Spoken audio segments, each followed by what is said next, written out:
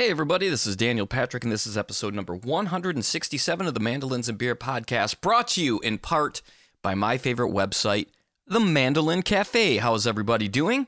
It's also brought to you in part by Acoustic Disc that just released Dogworks Volume 4. And even better, if you buy any of the Dogworks volumes, you get a free copy of Happy Birthday Lloyd Lore, which is a recording that David Grisman put together using Parrot and Crusher, two of his lores, to record some tunes. It's really, really incredible, and it's free if you buy any of the Dogworks recordings. So go to Acoustic Disc now and get yourself a copy of one of the Dogworks, or all four. They're incredible. And it's also brought to you by Grace Design Preamps. Grace Design Preamps, again, there's a reason why you see them on stage with some of your favorite players. If they got to plug in their acoustic instruments, they're most likely plugging it in to a Grace Design Preamp. Check them out. I love mine. It's incredible. Happy Friday, everybody. Hope everybody's doing well. I'm pretty excited. The Charleston Bluegrass Festival just got announced, and my band, New Ghost Town, is going to be playing there again this year. And this year, the lineup's incredible. It's Larry Keel's going to be playing. Leftover Sam is going to be playing. One of the best live bands I have seen in the past year and a half or so, Molly Tuttle and Golden Highway are playing. This is a great lineup. So if you're going to be in the Charleston area, my band is playing on Saturday. I know that. So I'm really looking forward to that. So that was pretty exciting news to find out. I also want to congratulate Joe Walsh. Joe Walsh's album, number 8 on the Billboard Bluegrass chart. That's incredible. So all you who listened to that album or listened to this podcast and went out and bought it, thank you so much. And again, it's just a great example of how just going out and spending the $10 or whatever you spend on a digital recording, that stuff helps. And now Joe made the Billboard chart. That is so awesome. Congratulations to Joe and everybody who played on that album. So yeah, that's so amazing to see. This episode really is a close place to my heart. I'm so glad I got connected with Wayne. When I look at the Mandolin Cafe forum, or when I get emails from people, and actually even part of the reason why I started this podcast was how do you really practice? How do you get productive practice? And Wayne is an expert at this. When you listen to this episode, I mean, man, Wayne has really, really, really put in the hours, maybe 10,000 hours. We talk about that, the 10,000 hour rule on there. And he mentions a bunch of great resources. I have linked all the books. They are at mandolinsandbeer.com, where you can just click the link and you can go and purchase the books he talks about. There's some technique books, but also a couple books about the subject of practice, and actually you're going to find out the practice of sleep, or the act of sleep, I guess it would really be. But Wayne's great, man, and he's got a bunch of hacks as well, and we didn't get a chance to get to them, so we're going to work a way into having some Wayne's Hack of the Week coming up here on some of the episodes. So, and if you want to sign up with lessons for Wayne, I've linked his website right in the description of this podcast. You can click that link and go in, check out his website, and sign up for lessons. I'm telling you, this is next level practice, and it makes so much sense. And when you hear even that he has a great example of one of his students and how this example worked in a relatively short period of time for them, it's great. So check it out. Let's get into our sponsors. Peghead Nation. With Peghead Nation streaming video courses in mandolin, guitar, banjo, fiddle, dobro, ukulele, and bass, you'll learn bluegrass, old time, and other styles from some of the most talented players and instructors in roots music. It's got an incredible lineup of instructors. We've got Sharon Gilchrist, Joe K. Walsh, Billboard Top 10 artist, Mike Compton, John Reichman, Aaron Weinstein, Marla Fibish, Chad Manning, and Ian Corey. I will tell you, I used one of Chad Manning's courses. He's got one on Western Swing Fiddle. It had just come out, so I decided to check it out myself. And it's great, man. I took one of his enclosure exercises and worked on it for a few days, and it happened right in my playing then this weekend during my gigs. I noticed it coming up, and it's just great stuff if you want to crack the code on that Western swing stuff. And again, he plays it on fiddle, but fiddle's just a mandolin with no frets and a bow, essentially. I mean, obviously it's more than that, but you know what I mean? You can translate it over. The best part of this is you can get your first 30 days for free. Just go to pegheadnation.com and use the promo code MandolinBeer, all one word, at checkout.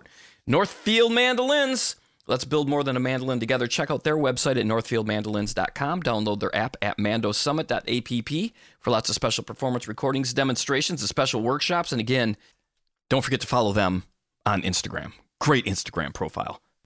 Ellis Mandolins, handcrafted mandolins designed and built in Austin, Texas. Thank you all to everybody at Ellis Mandolins.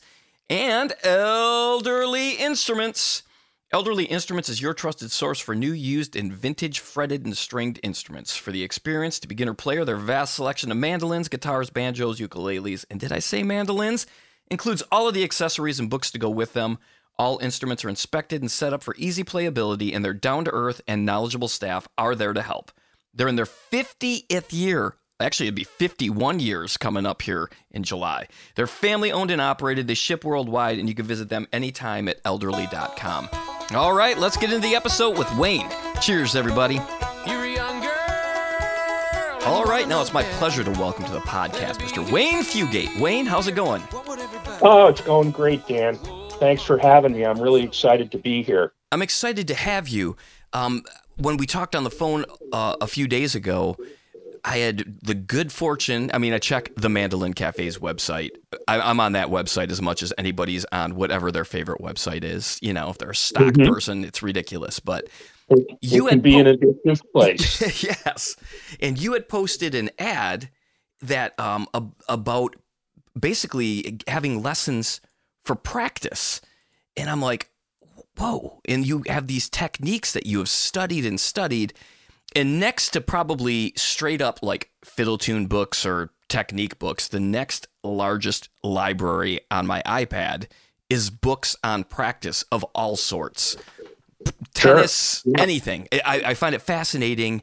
And I myself, I think I'm like a lot of people, always trying to optimize my practice. Nobody ever has enough time. And even when you do have enough time, it's almost worse than having not enough time because I don't know how to use it all the time. You know what I mean? Yeah. And then, to the thing that kind of, the light bulb that went off in my head when I started studying this stuff was, I had been playing for years at that point, and it occurred to me, every lesson I ever took, I was given stuff to practice and told that I should practice it for X amount of time during the course of the week. But then on very, very rare occasion, if at all, did I get the advice of how to go about practicing the material in any kind of a detailed way or a structured way. And, if you think of it, you've been paying attention to this, so I'm sure you know. How to practice, I think, is one of the most underserved, if not the most underserved topic in our little community of mandolin players and maybe the larger community of folk music in general. If you go to a music school and you're on a track for some type of performance degree in the classical realm, you get exposed to some of these concepts depending on the program you're in.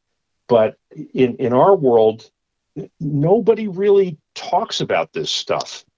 And, my journey with it, when I was a kid, I could learn stuff almost faster than you could teach it to me.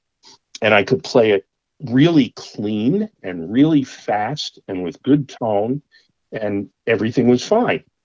But, now that I've kind of moved on in years, I've noticed that isn't, so some of those skills are ebbing a little bit, and I want to maintain my edge. So that's really the impetus that kind of led me down this whole rabbit hole. And it's been fascinating. I'm super passionate about this stuff and super excited to share some of these concepts with my students, certainly, and your listeners as well. Oh, this is so great. Again, I love all nerdy facets of mandolin. I love it all. I can talk strings, I can talk picks, but one of the most interesting things to me is the whole practice. David Benedict's got some pretty cool stuff on it as well, and I was really excited to see your post. And to give people a little bit of a background, you also have you've had some pretty sweet performance gigs that you've done that have required some some precision type playing? I've been a very lucky mandolin player. I've had the opportunity to play with an orchestra at Carnegie Hall many years ago now, but still that was a thrill that I'll never forget. And then more recently, through a series of really wonderful, accidents, I found myself playing the mandolin book on a show written by Steve Martin and Edie Brickell that was on Broadway. The show was called Bright Star, and it wound up being nominated for 5 Tony Awards, and the soundtrack was nominated for a Grammy for Best Bluegrass Recording. And so it certainly had its share of accolades, but it ran during the year of Hamilton. And so we had a relatively short run as a result. But then again, I was fortunate enough to be asked to play that book on the show's first national tour. So I spent a year traveling around the country and getting the opportunity to do that too. What's the audition process look for a Broadway show?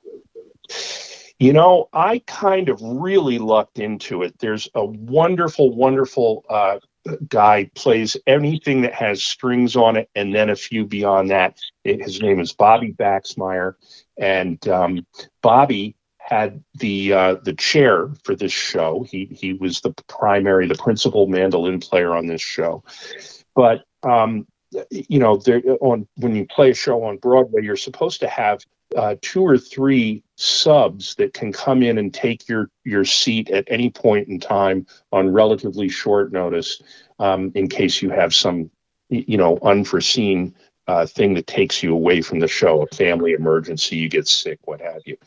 So Bobby was having a hard time finding a sub for the show because all the guys he would normally call either had other shows or they were on tour. And so he mentioned this to Kenny Brescia, the guitar player in this show. And Kenny said, "Hey, I know a guy over in New Jersey who knows a bunch of mandolin players." And so he called this friend of mine over in New Jersey. And that led to another phone call with another friend of mine who said, "Wait a minute, Broadway, no, you have to read music, and I'm not very good at that. You want to call Wayne." And so literally that's how I lucked into the thing. Wow. And I had never played theater in school. I had never, it was just totally not on my vision board. It's the last thing I ever expected to do. And there I was. And, it was like number one on my bucket list, and I didn't even know it was number one. And so I always feel like I'll owe a tremendous debt of gratitude to Bobby Baxmeyer, and then, everybody that was associated with that show. It was just a wonderful, wonderful experience. Was there a mandolin on every track, or did you have to play, or in every song, or did you play other songs? It's a real unicorn in the world of Broadway musicals. The book consisted of mandolin throughout the show, every tune, except for one where I doubled on guitar. And but just a complete mandolin book. Other shows, come from away. There's a mandolin book, but it's about 40 to 50% guitar, and the remainder is mandolin. And that's typical. Other shows, the mandolin is there, but maybe for 2 or 3 tunes out of the entire show. So Bright Star was really unique in that it had a complete mandolin book, and it was just wonderful to play. I bet. I got asked to do The Godfather one time here in Charleston, along with the movie. And they had the orchestra, and I couldn't do it because I knew there was no way I would be able to pay attention for the little bit of time that I would have to play. I would be daydreaming and 100% miss a spot. I know it. It really does require focus. I mean, those first couple of performances I did, I don't think I was ever as mentally exhausted after any gig that I had done up to that point in my life.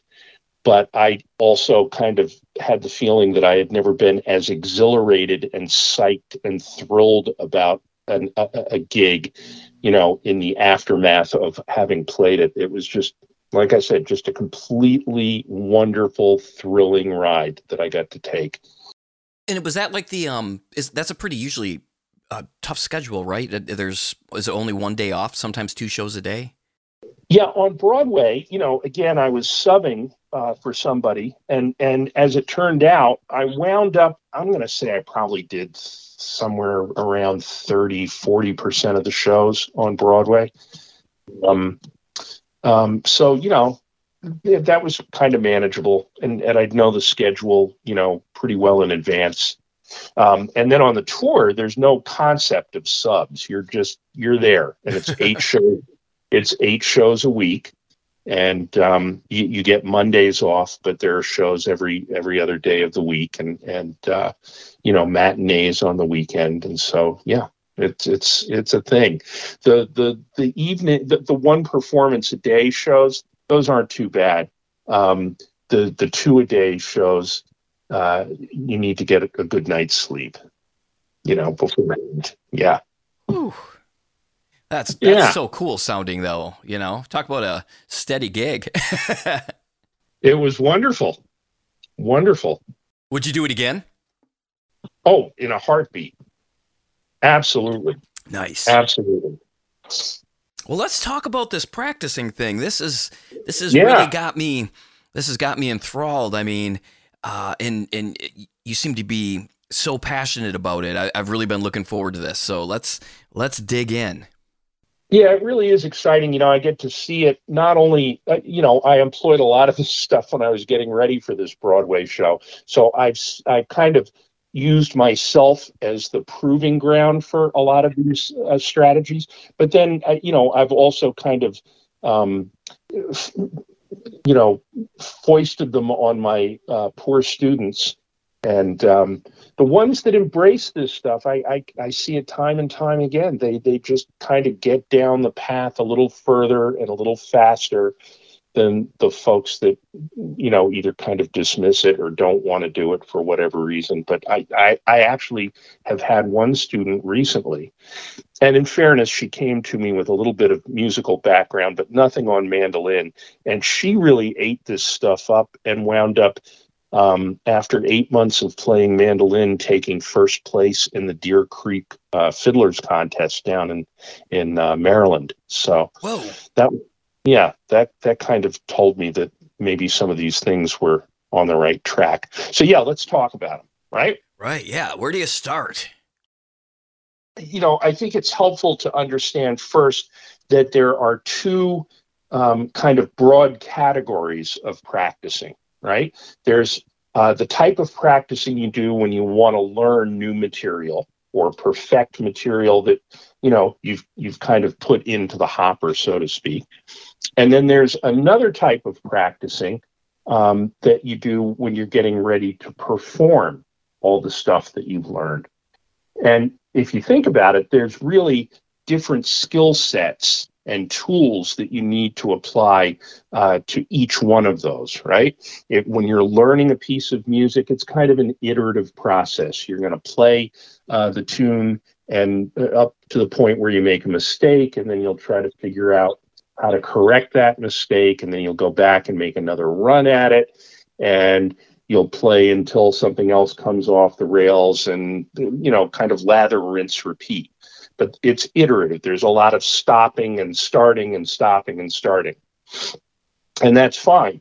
When you perform material, though, it's a whole different thing. When you're actually performing, you don't get to stop when you make a mistake, right? You have to keep going.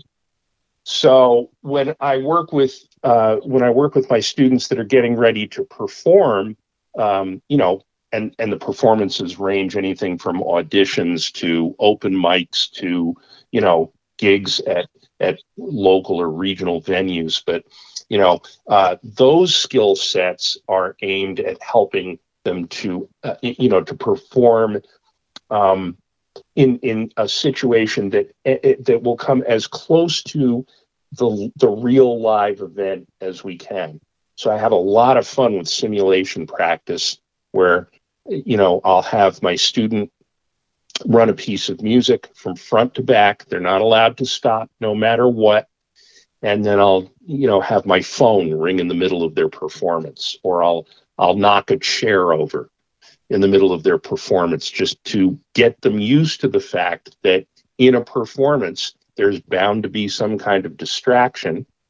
And if they've practiced playing through that distraction, hopefully that gives them a little bit of an edge towards not having things go off the rails when it happens in the real event, right? I'll also have them do things like maybe run up and down my flight of stairs a couple of times, or literally do jumping jacks in the room where we do our lessons.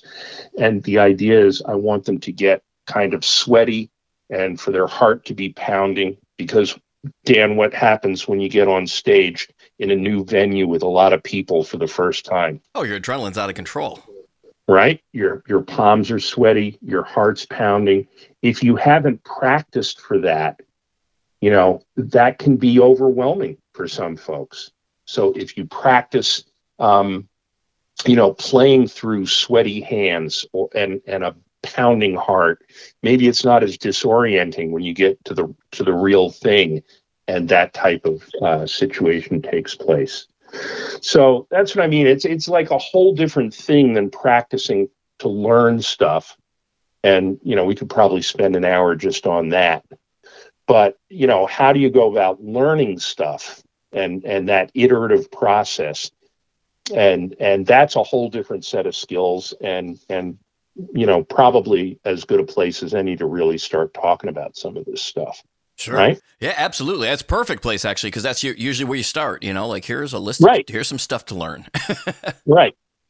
So, I think it's also helpful to spend just a minute or two on what practice isn't, right?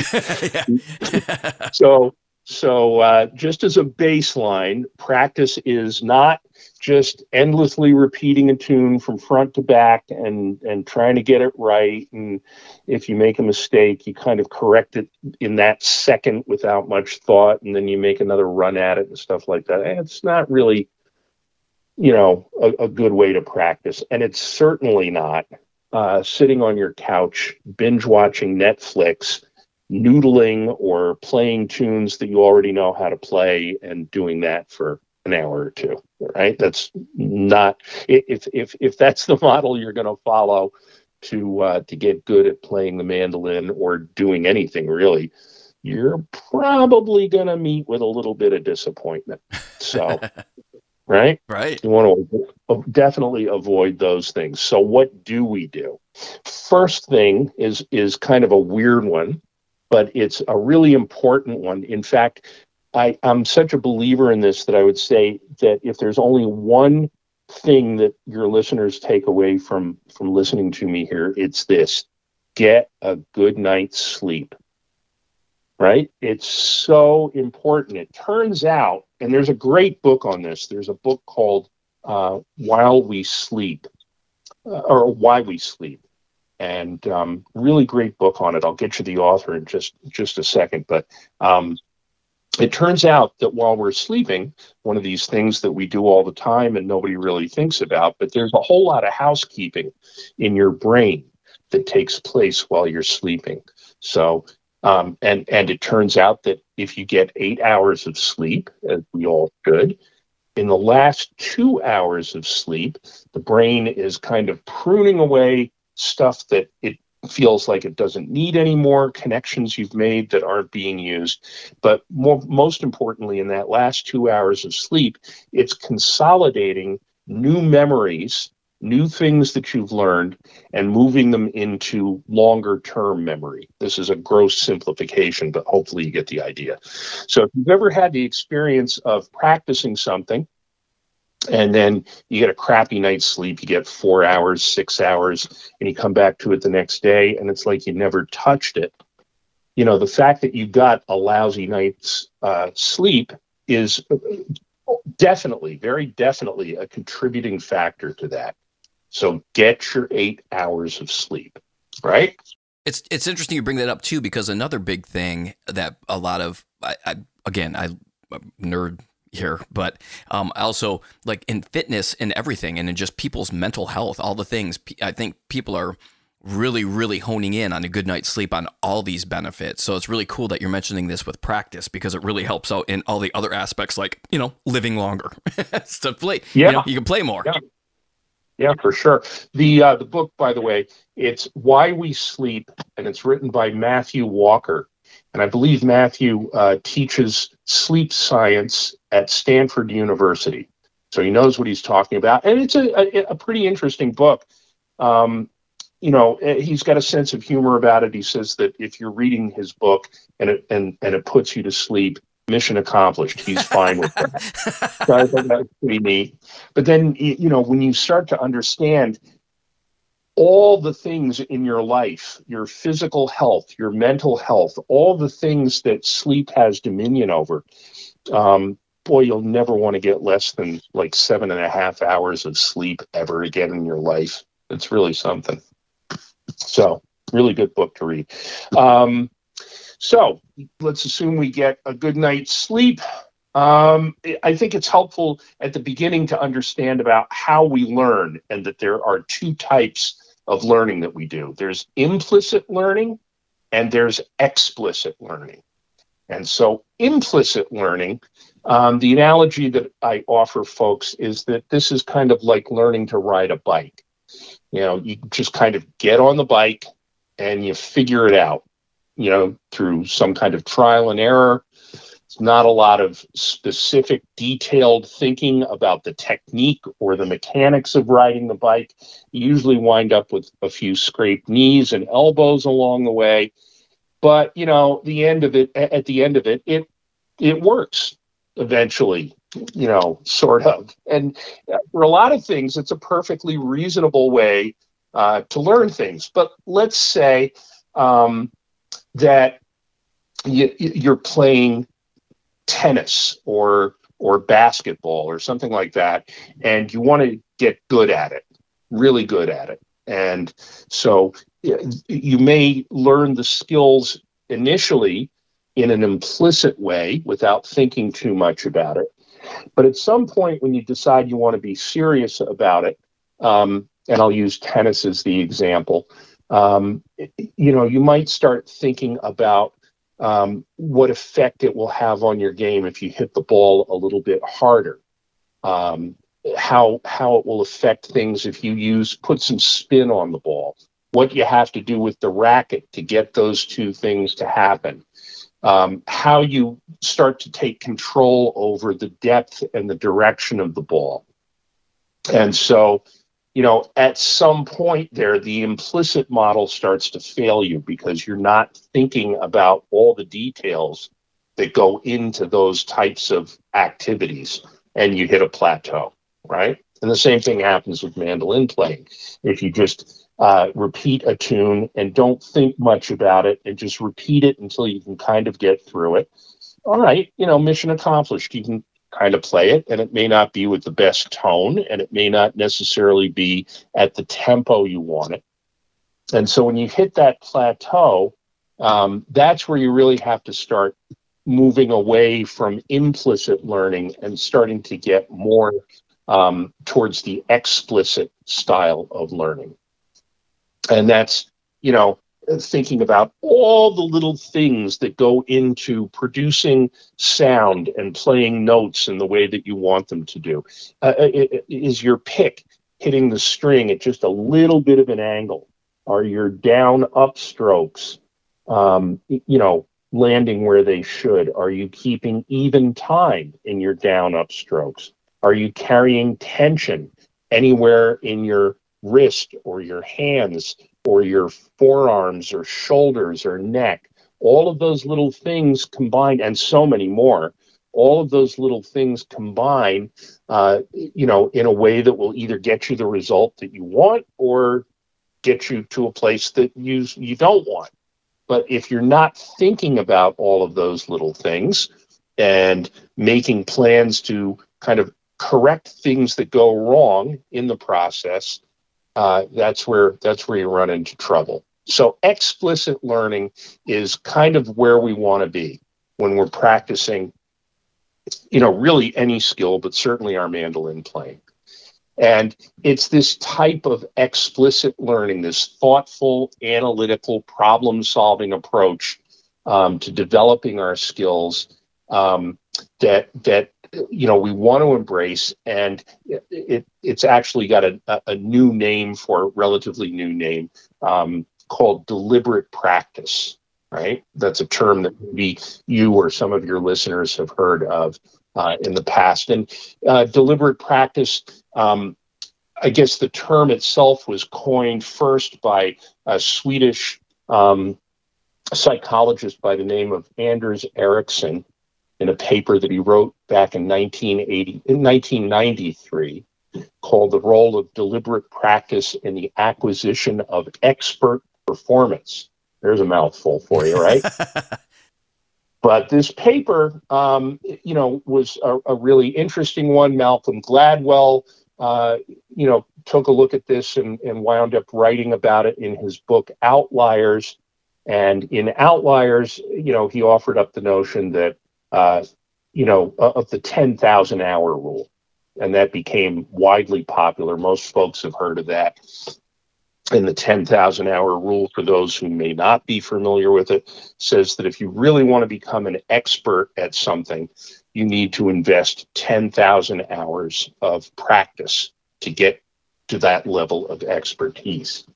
And what's interesting about the 10,000 hour rule is that Ericsson really wasn't so much focused on the amount of time, 10,000 hours, as he was about how that time was spent. So yes, it definitely takes a lot of time to get you to a place where you're truly an expert and a master at a given skill. But it's not a hard and fast 10,000 hours. It's how you spend your time.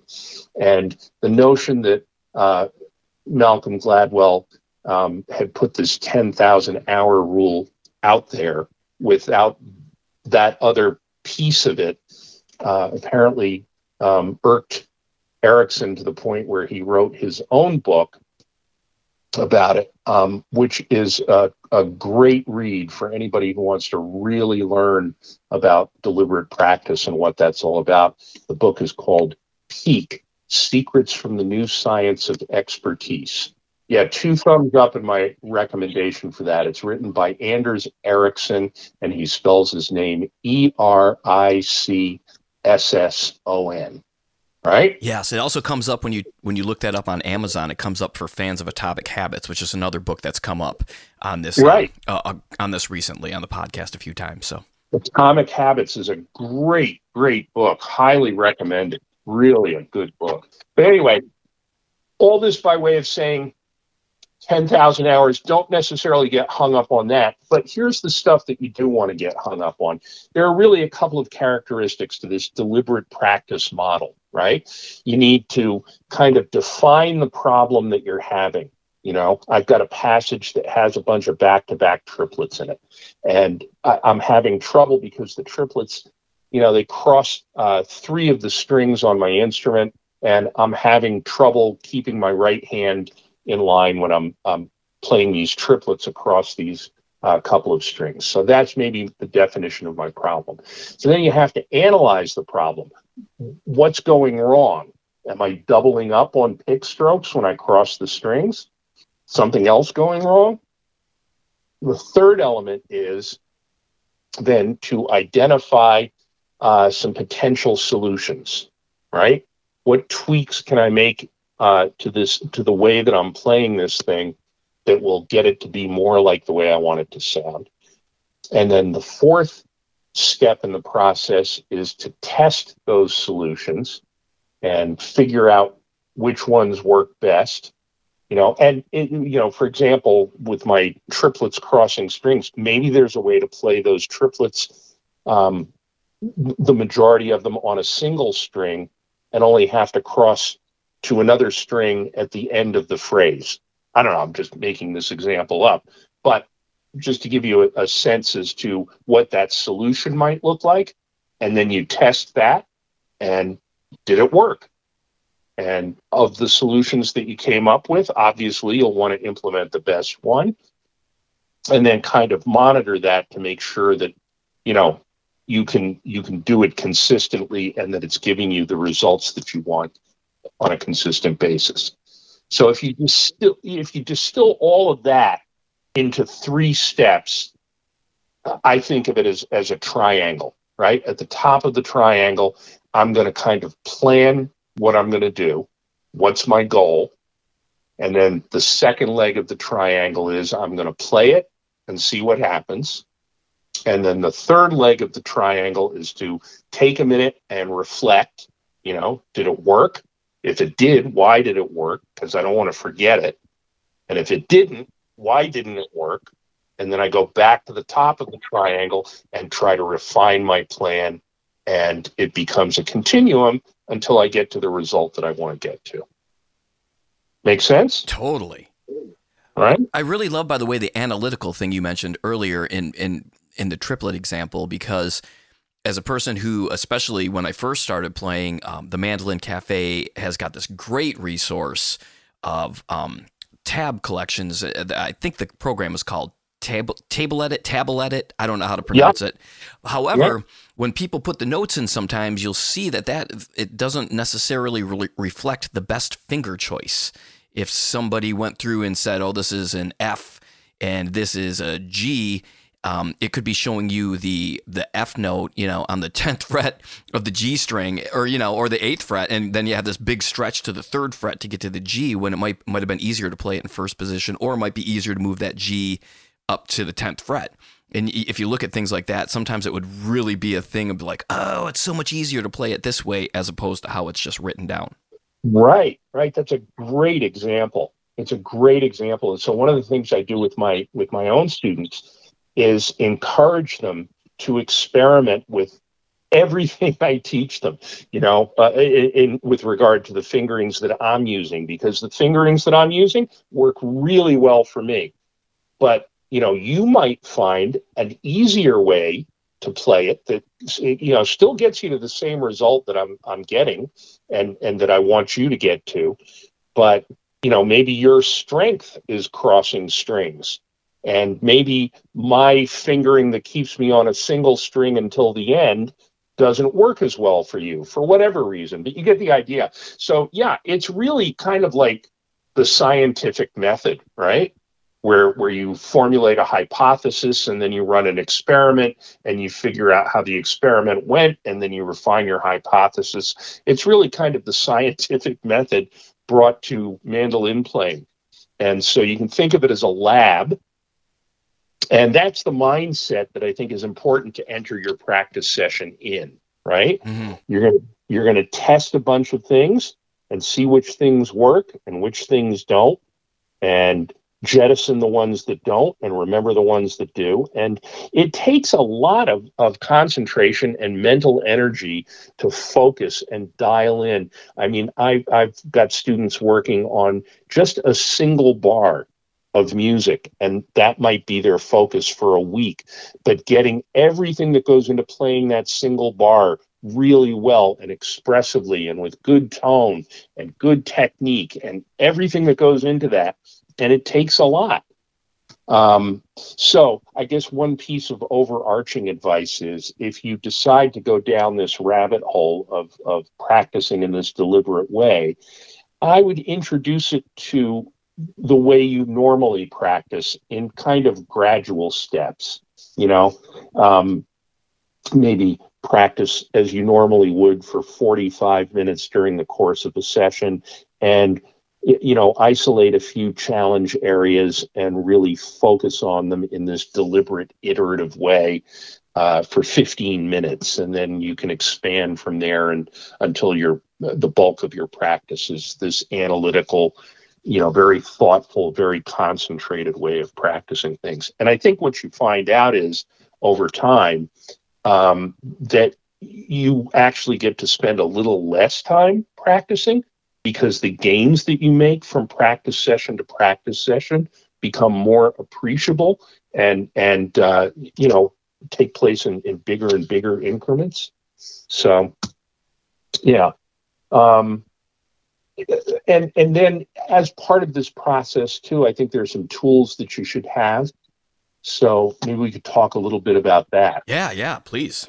All right. So up at the top of that triangle, we talked about planning, and one thing that I always encourage my students to do is to never enter a practice session without a plan about what you're going to accomplish in that session, right?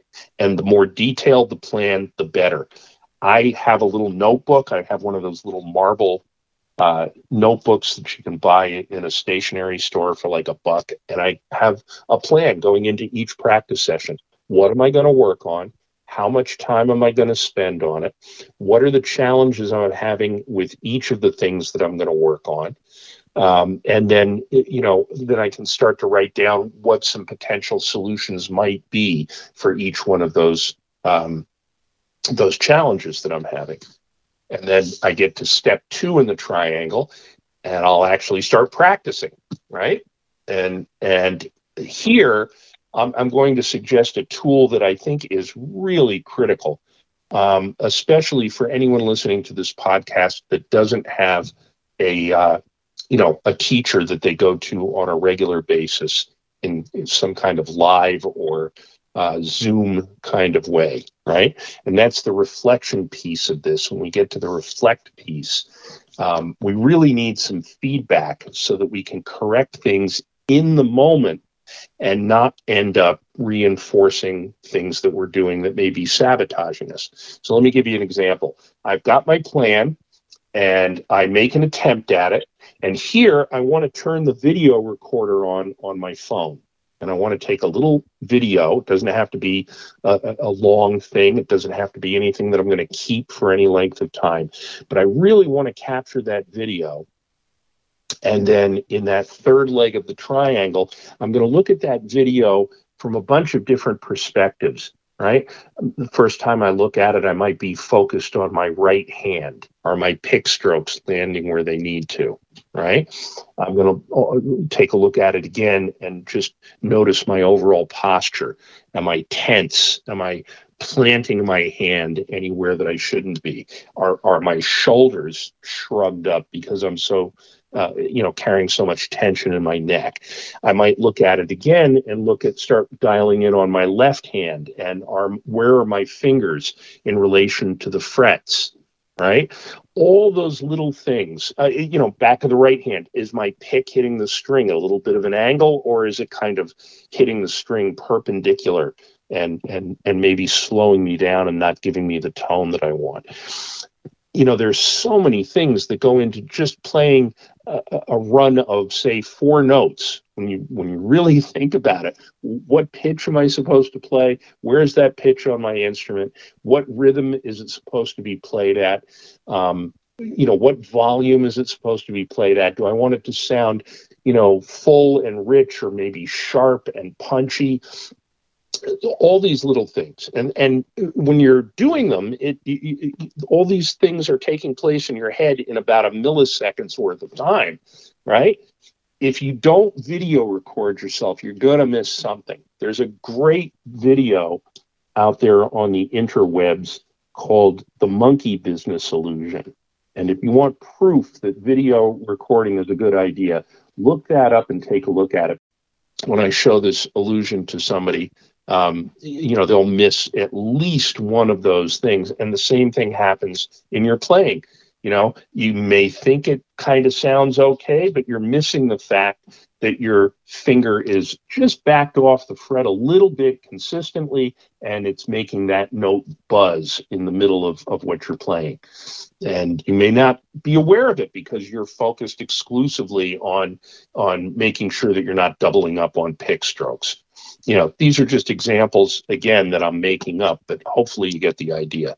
If you video record yourself and you have the opportunity to kind of check in and really get an accurate picture of where the challenges are, then when you get back up to the top, the peak of the triangle, then you have some concrete things to focus on as you refine your plan and try to implement different solutions that might take care of those challenges.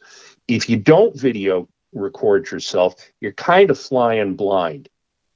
You're relying on what your ear tells you, but your ear is going to miss one or more of those details. So I can't stress enough the importance of just checking in on yourself now and then by turning the video camera on your phone, or starting a Zoom session for yourself and recording yourself on Zoom. Whatever method you use to make that recording really is of little consequence, but definitely make the recording and check in and start to get very analytical about what you're doing and what needs to be improved.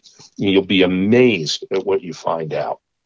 It's going back to that 10,000 hours too. It's really good to do that, even just every now and again if you don't do it often, because doing something for 10,000 hours poorly just means you're really good at doing it badly.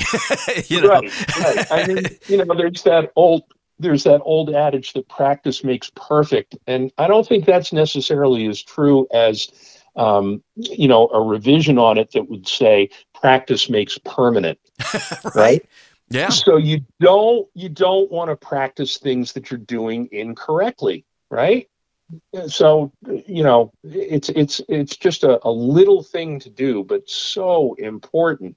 Turn the video recorder on and just take a 30-second sample of what you're playing and dial in, and you will be amazed at the little details, the things that are escaping your attention in the moment while you're playing, that you pick up on when you have the opportunity to kind of look back and review the performance. And I know recording can be, kind of an intimidating thing for some folks. This isn't a recording that you have to share with anybody. You don't have to post it out to social media. You don't have to share it. It's for you and you alone.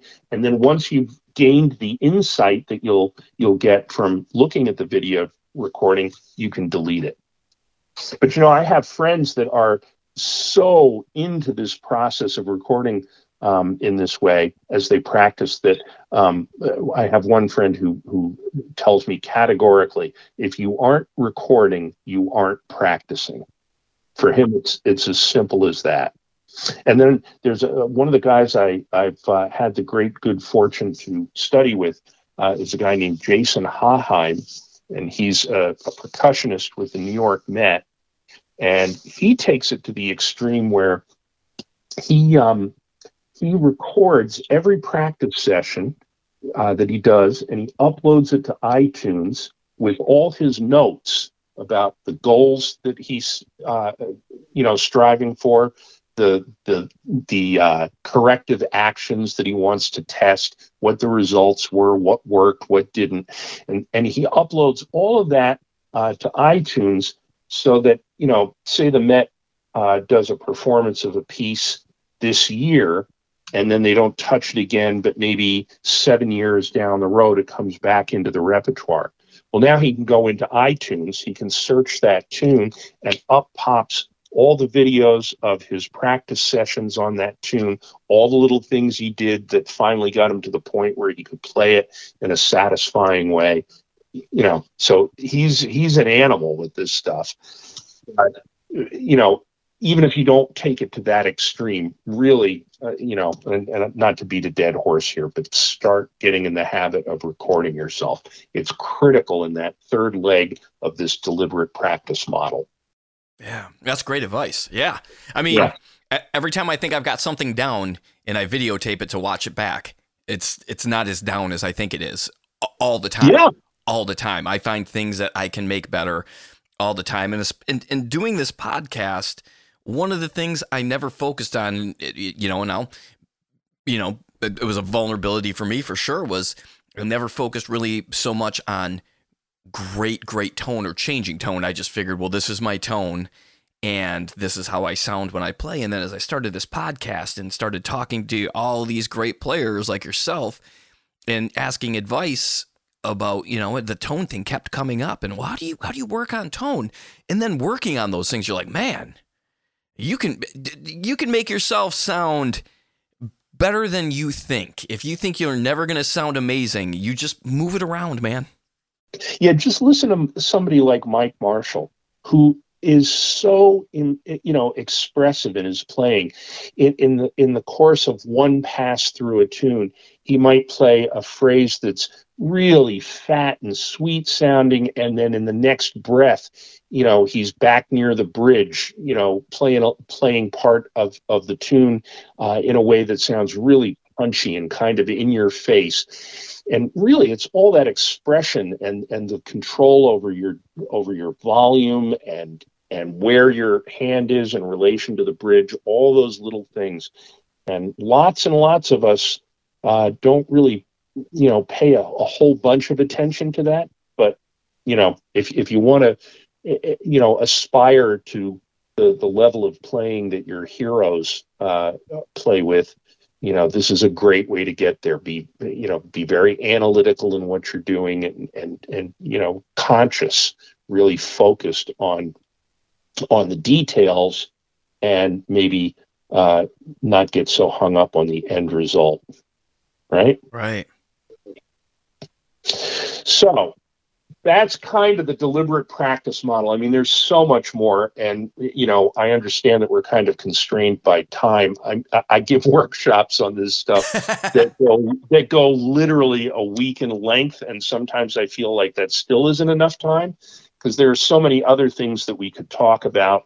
Different modalities of practice, blocked practice versus serial practice versus interleaved practice, and why, what those strategies are, and when it's appropriate to use each one. But another thing that I really wanted to stress in the time that we have left is the importance of trying to balance out what you practice in a given practice session, right? So when students walk through my door, they generally fall into one of a few different camps. I get students that have some tunes that they play, and they play those tunes, and that's great. But if I ask them to play a C major scale, they kind of look at me with eyes that are glazed over, and a sense of panic crosses their face.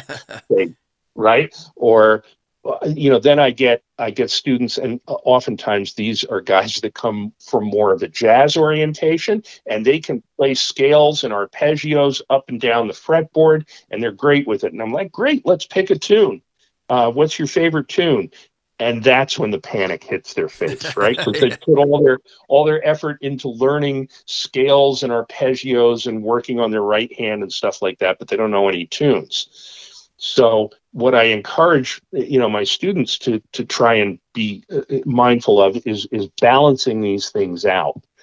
And I think about putting things in different little buckets, right? So one bucket might be new material that you're just learning.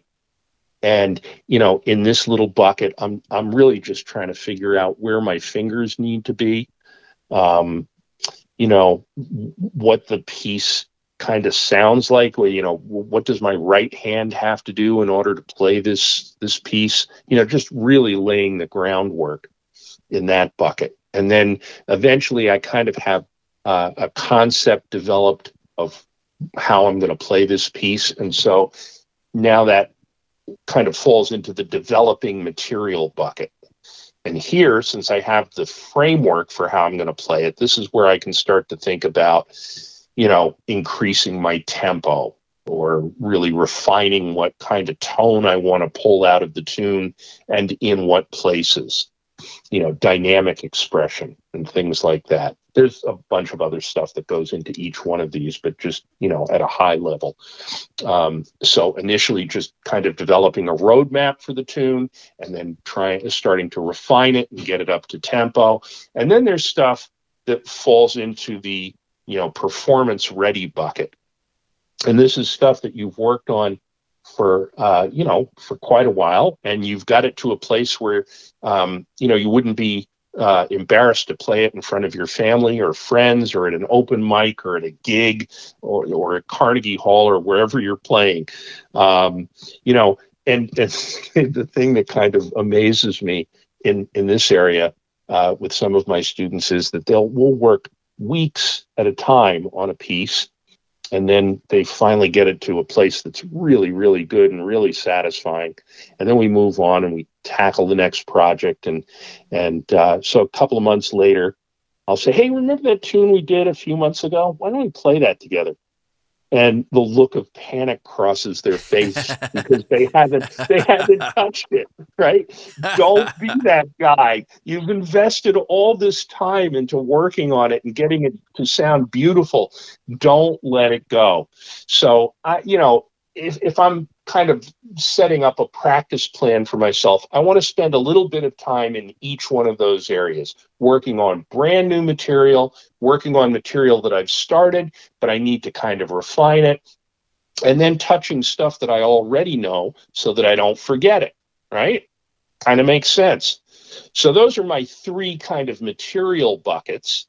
And then I'm going to add a fourth bucket into my plan, and that's my technique bucket, for lack of a better way of describing it. But this is where I'm going to practice right hand exercises. By the way, you mentioned David Benedict before.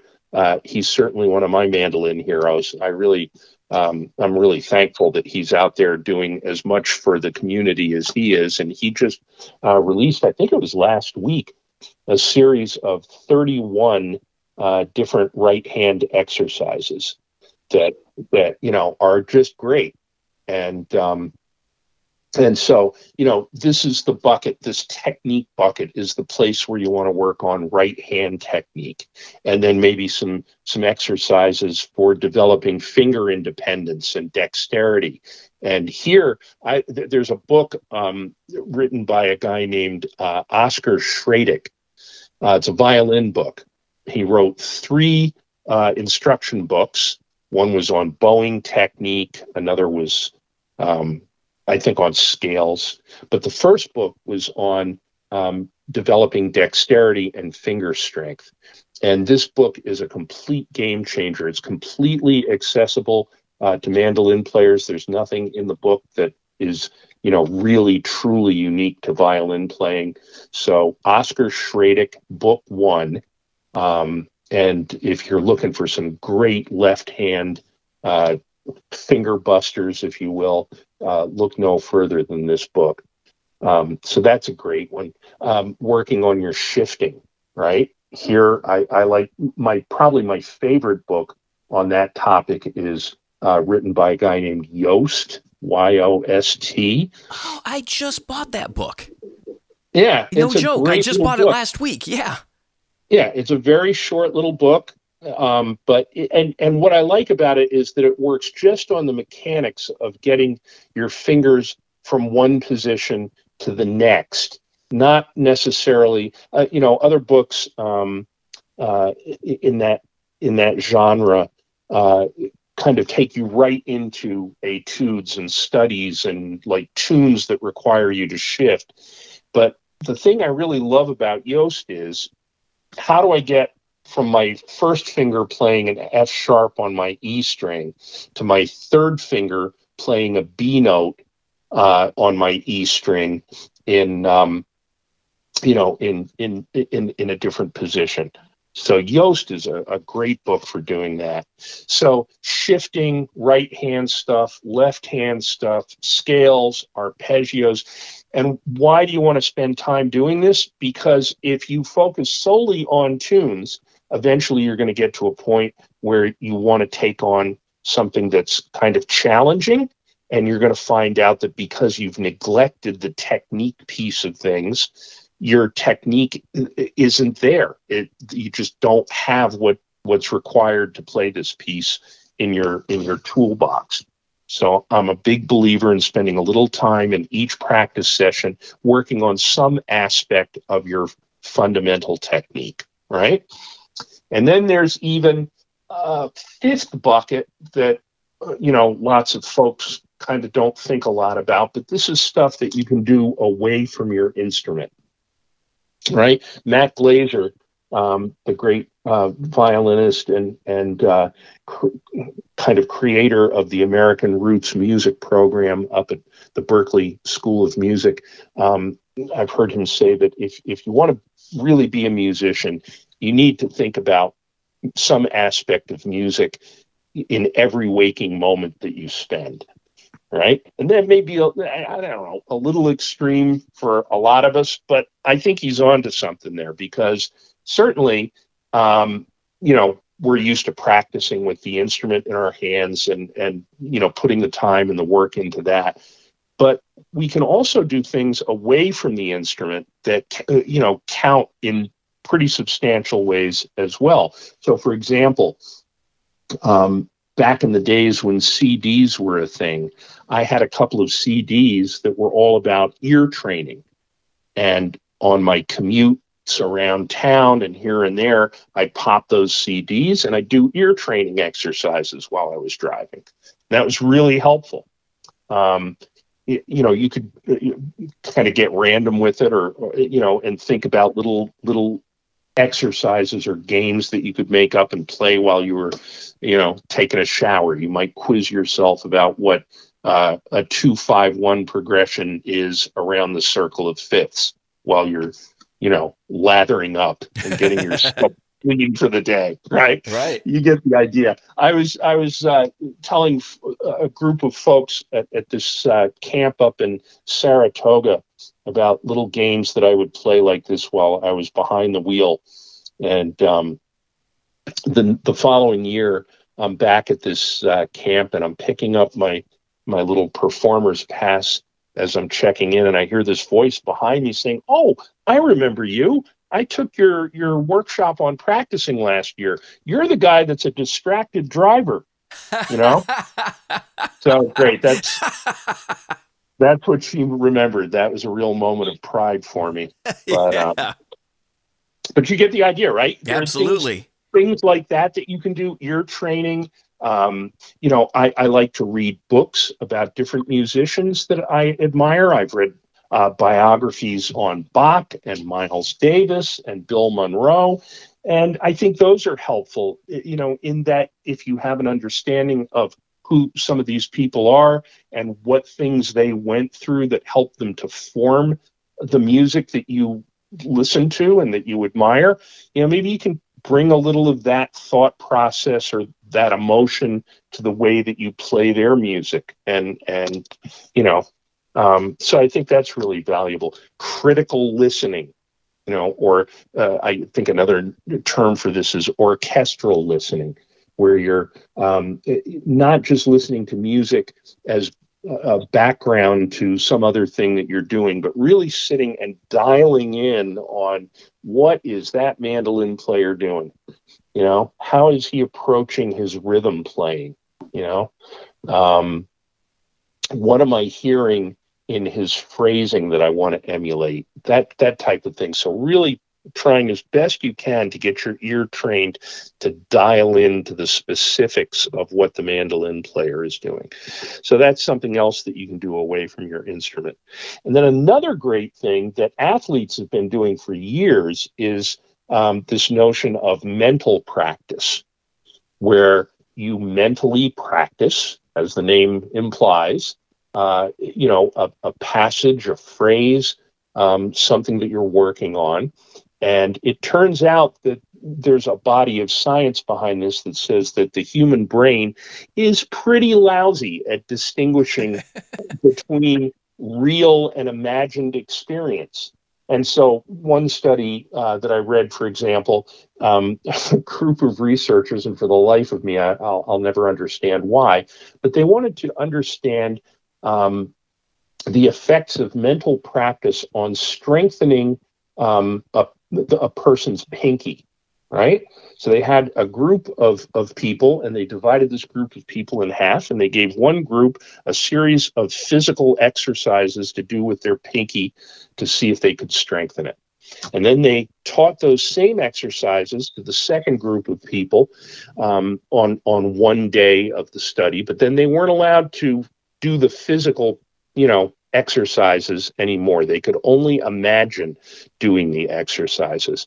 And what blew my mind is that the group that just imagined doing the exercises came within about 20% of making the same strength gains that the physical exercise group had done, right? Right. Wow. So it's just, yeah, it's amazing. There are all kinds of studies, and you can literally change the physical structure of your brain by imagining things differently.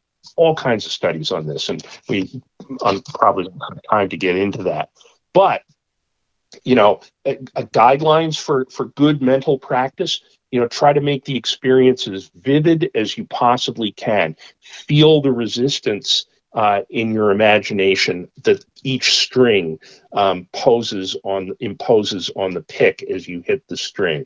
Try to imagine the different sensations that you would have on your fingers between wound strings and plain steel strings, right? Try to hear what's coming out of your instrument as vividly as you can. It's a great help if you can kind of think of yourself as a cameraman and view things from outside your body. So instead of imagining things from within yourself, take a look at yourself from a distance and notice what's going on. All these little, and this is again a much bigger topic that we could spend lots of time on, but mental practice is a really great and really helpful thing to do. And there's another a great teacher, a woman by the name of Molly Gebrian. She teaches out of the University of Arizona. She's a violist. Insert your viola jokes here.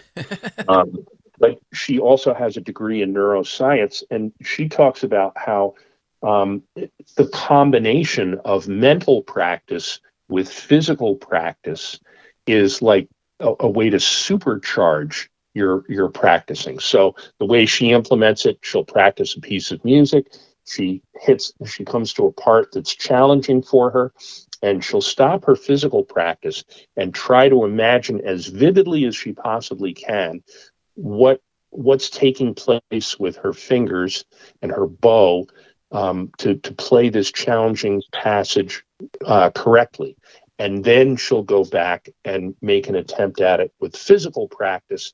And the combination of the two, she swears by. And apparently, Molly doesn't do too many things that don't have science to back them. So there's some research that backs this approach to practicing too. So anyway, mental practice, another thing that you can do while you're away from your instrument. You could bring a score or a piece of printed music to work with you and just try to analyze it during your lunch hour. Oh, look, I'm playing an E chord, and this part of the melody is really just tracking, an E arpeggio with some tones that lead into the next chord. You get the idea. Absolutely. That's one of my favorite ones. I use, with that one, if I print it up, I use like colored pencils, and this is so nerdy, but I use colored pencils for notes that are in the chords, and then use a different colored pencil for notes that are outside, especially if it's something I hear and I'm like, I would have never thought to play that. Why does that sound so interesting? And then I'm like, oh, that's why it sounds interesting. It's, There you go. Yeah. Man, this has been awesome. I am so stoked to practice. I feel like reinvigorated right now. This is so great. And you offer lessons, obviously. That's kind of how I saw your ad there on the cafe. So if people want to get in touch with you, what's the best way to do it? Yeah, I mean, probably just through my website, or drop me an email, wayne@waynefugate.com, and that'll get to me. I'm also going to be giving, much more extensive workshops at a couple of festivals and camps around this summer. I know, just off the top of my head, I'm going to be in Westminster, Maryland, doing this for there's a 3-week series of workshops and kind of a festival around that called Common Ground on the Hill. And within that, there's a special track just for mandolin players called Mandolins on the Hill. So I'll be doing a practice session for Mandolins on the Hill down in Westminster, Maryland. And that's a great one. Really beautiful campus. Last year, Mike Marshall and Katarina were there. Frank Sullivan and his great band, they were there. So they get some really great mandolin players, and there are courses on everything from, playing blues on the mandolin to whatever you want to know about theory to learning how to practice it all.